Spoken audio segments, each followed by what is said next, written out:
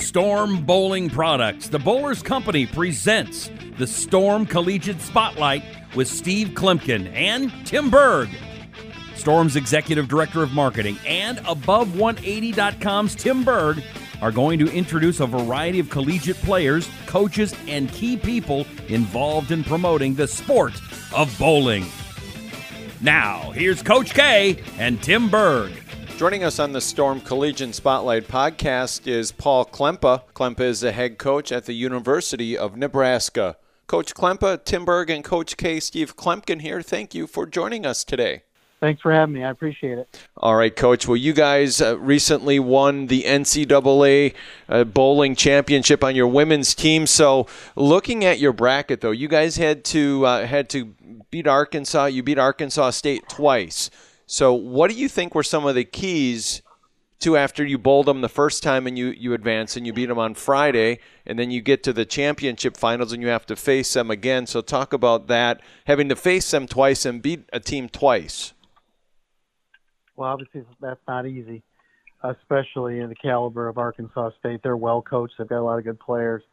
But I think the real answer to that question, you got to back up to Wednesday, where, you know, we lost our opening round to the 15 seed, and everything was going wrong. It was a really rough day.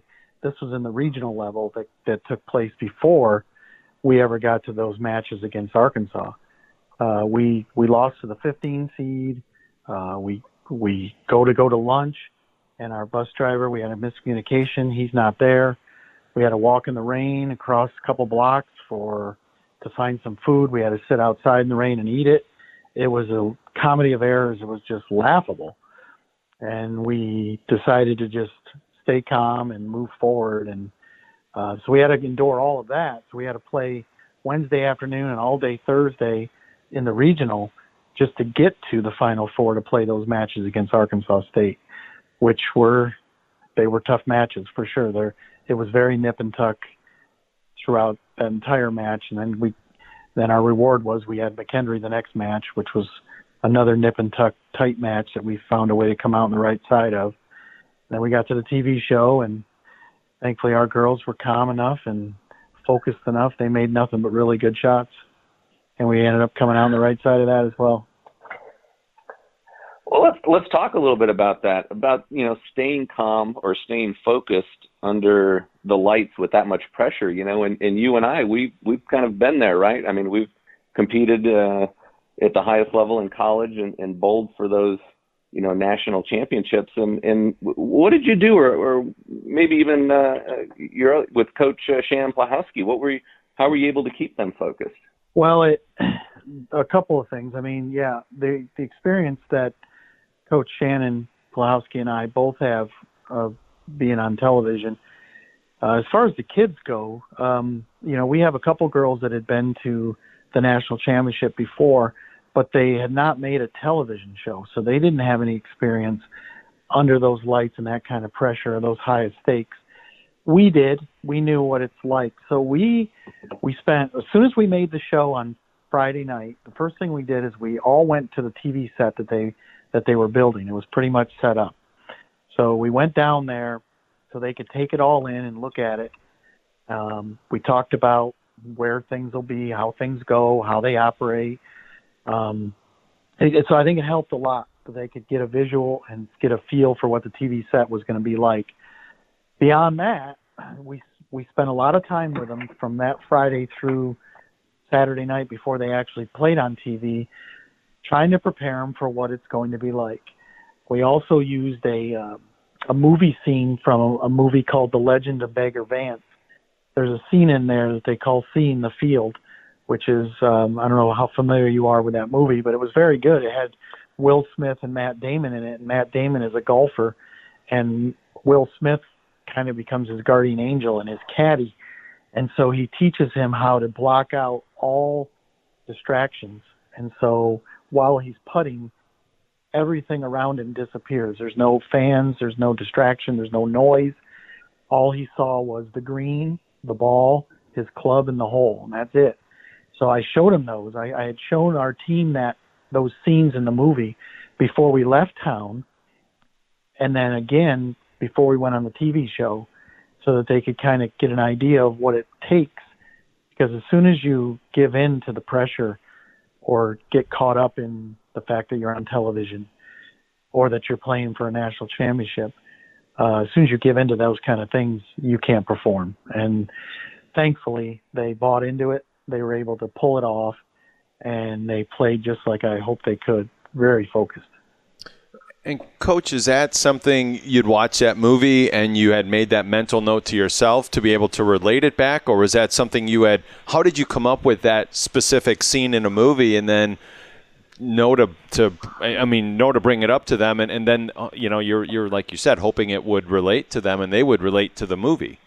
Well, the movie came out back in 2000, and it was a movie that I really enjoyed. And the sports psychology side of it always stuck with me. And so I sure didn't have plans to show this to them until we got closer to the championship, and I knew I was going to be trying to prepare some people that had never been to this scale of event. And I got to thinking in my head, and I remembered that movie and those scenes and how Will Smith taught Matt Damon to see the field and eliminate distractions and have ultra focus. And it just kind of occurred to me, and I started, what everyone does, I started looking on YouTube and finding the scenes, and then I brought the team in our final meeting before we left town, and I showed them those, and then I showed them again Saturday afternoon, a couple hours before we went on TV.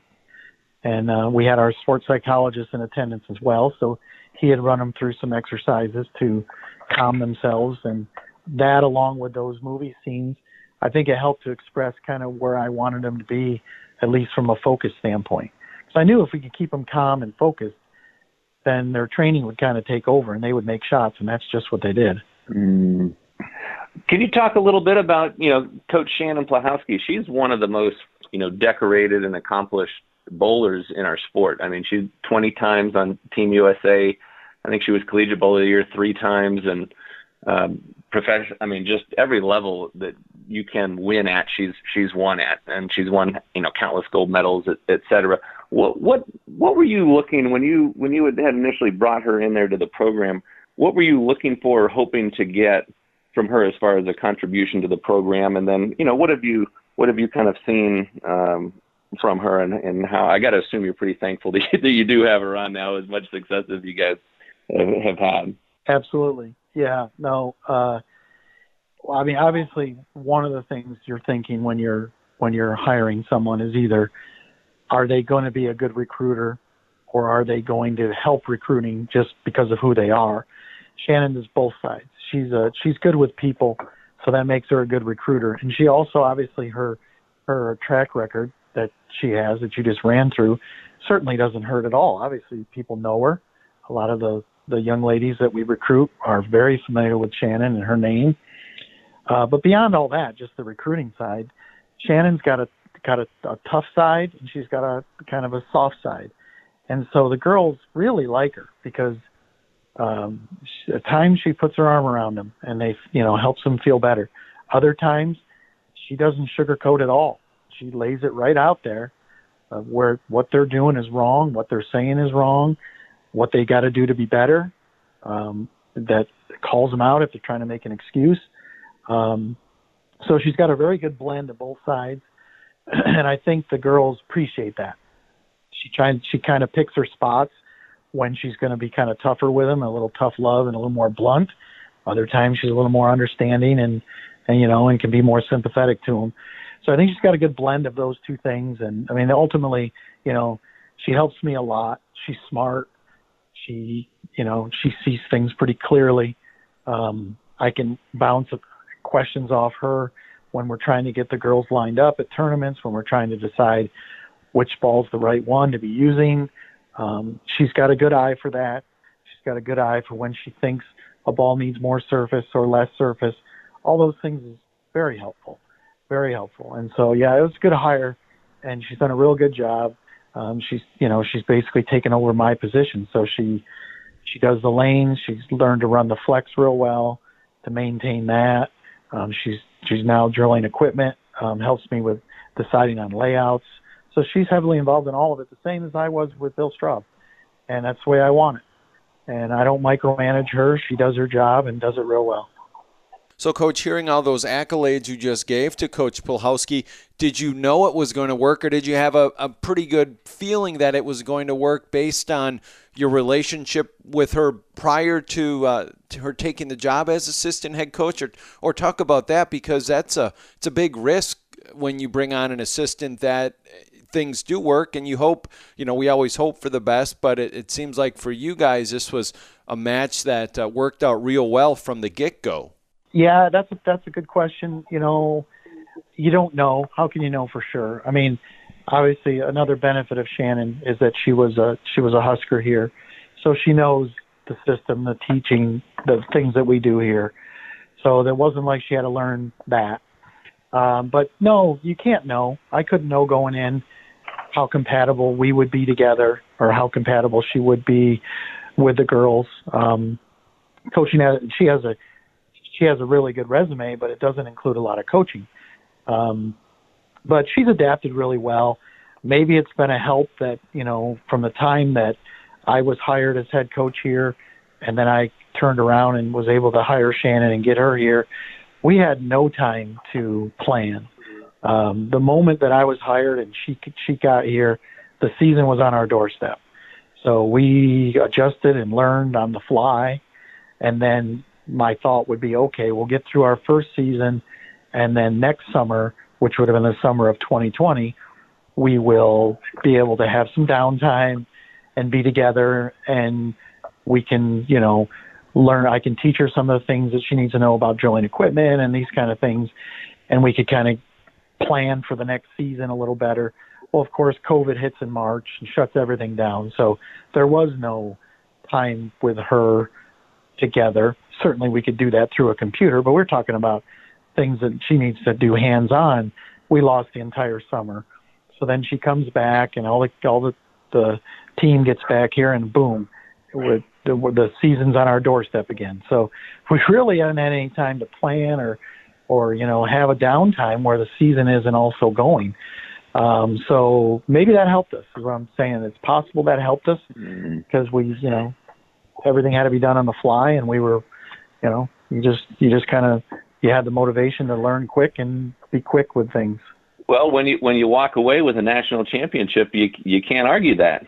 It's like, hey, maybe things did turn out. I mean, that's the best case scenario, and you guys walked away with the championship. So that's just fantastic. Hey, one of the questions I've got for you, and that was, again, kudos to you guys. And I know it's a big team effort. It's a combination of everything from mental game and, strategy, lane play, physical fitness, and, bowling technique, arm swing and release and all those other things that go into that.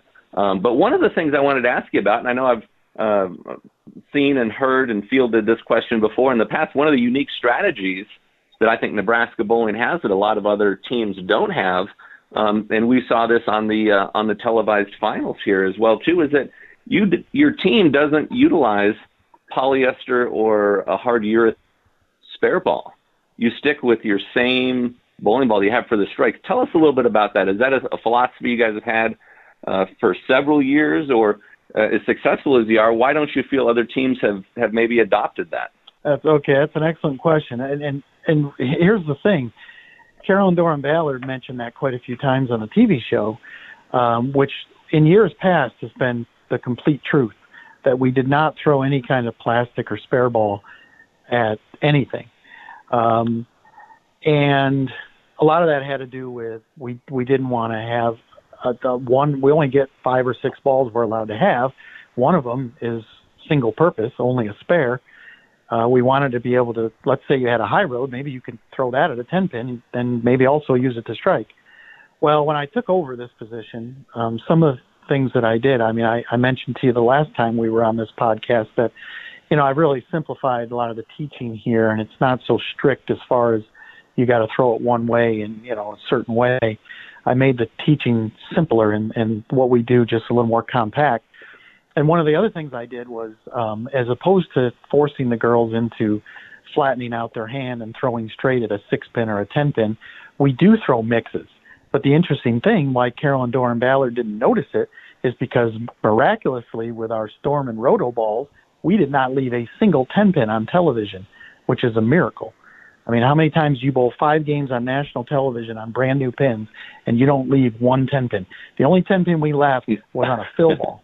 I mean, the balls went through the pins like you wouldn't believe. I mean, the high roads and the trends and the things we were throwing, the UC2, they went through the pins so well, we literally did not shoot a 10-pin. Therefore, Carolyn Doran Ballard would not have seen us throw a mix at a 10-pin. But we do. We throw the mix at 10 pins and 6 pins. Well, but we still do like 2 pins. We just move, 3 or 4 to the right and then hook it into it. And we do that with 2, 4, 5s and 4 pins and 7s, things like that. So we still do use our strike ball at a lot of the spares, but not 10 pins. A lot of things on the right we throw plastic. And my final question will be then, since it is a Storm Collegiate Spotlight podcast, you guys are a Storm and Roto Grip team. Talk about some of those balls that were rolling so well down the lane for you that you weren't leaving many corner pins or any corner pins on TV.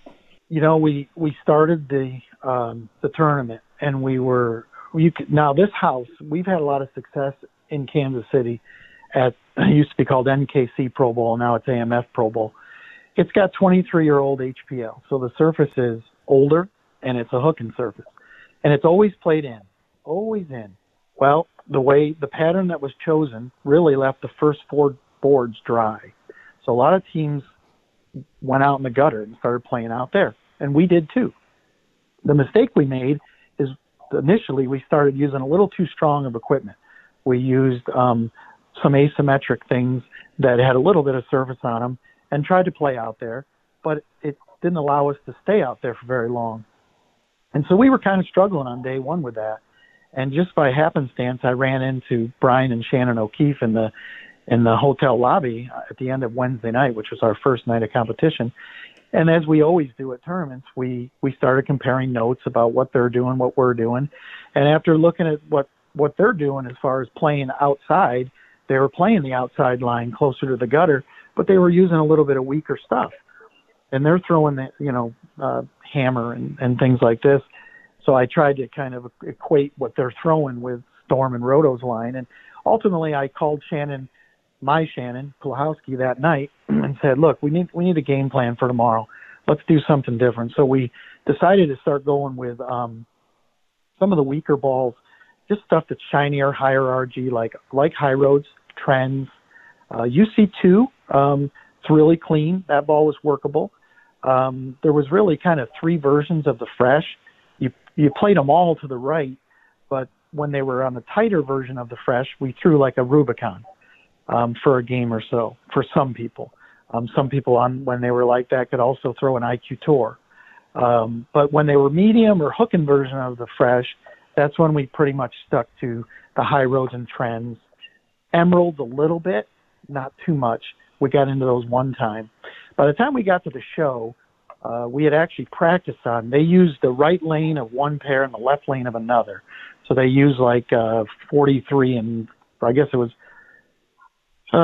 42 and 43 is what they used. And we had bowled on 42, and we knew that was the hooking version of the Fresh. So the only question mark was, what's the right lane going to be? Thankfully, it was close enough to be able to. Once we got to the show, we had a pretty good system going, and it was all High Roads. We had our leadoff throwing a UC2. We had our 2-hole throwing a Trend.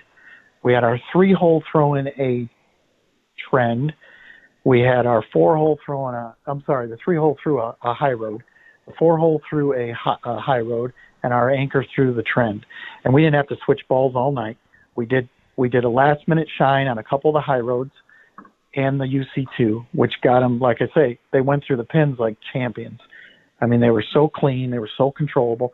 When they got a little too flippy, we shined them a little, and they just seemed to just blend them a little, and they just got a little bit more controllable, and they weren't so early and so sharp. And like I say, to bowl 5 Baker games on national TV with 5 different players on brand new pins and never leave a 10-pin, Storm and Roto are doing something right. Well, we bowl on some brand new pins there at the USBC Masters, and I tell you what, it at times can be very challenging to get the corners out. So, congratulations, and hats off to you, Coach Klempa. Yeah, this is super, super exciting, and we're so happy for you and so excited you're able to do that. And congratulations to you and the team and the coaches and everybody in Lincoln. There's got to be just so stoked.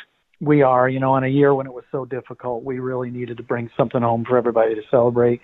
And Husker Nation is absolutely celebrating this. The celebration goes on. It just keeps on day after day. I hear from people, and they're just thrilled.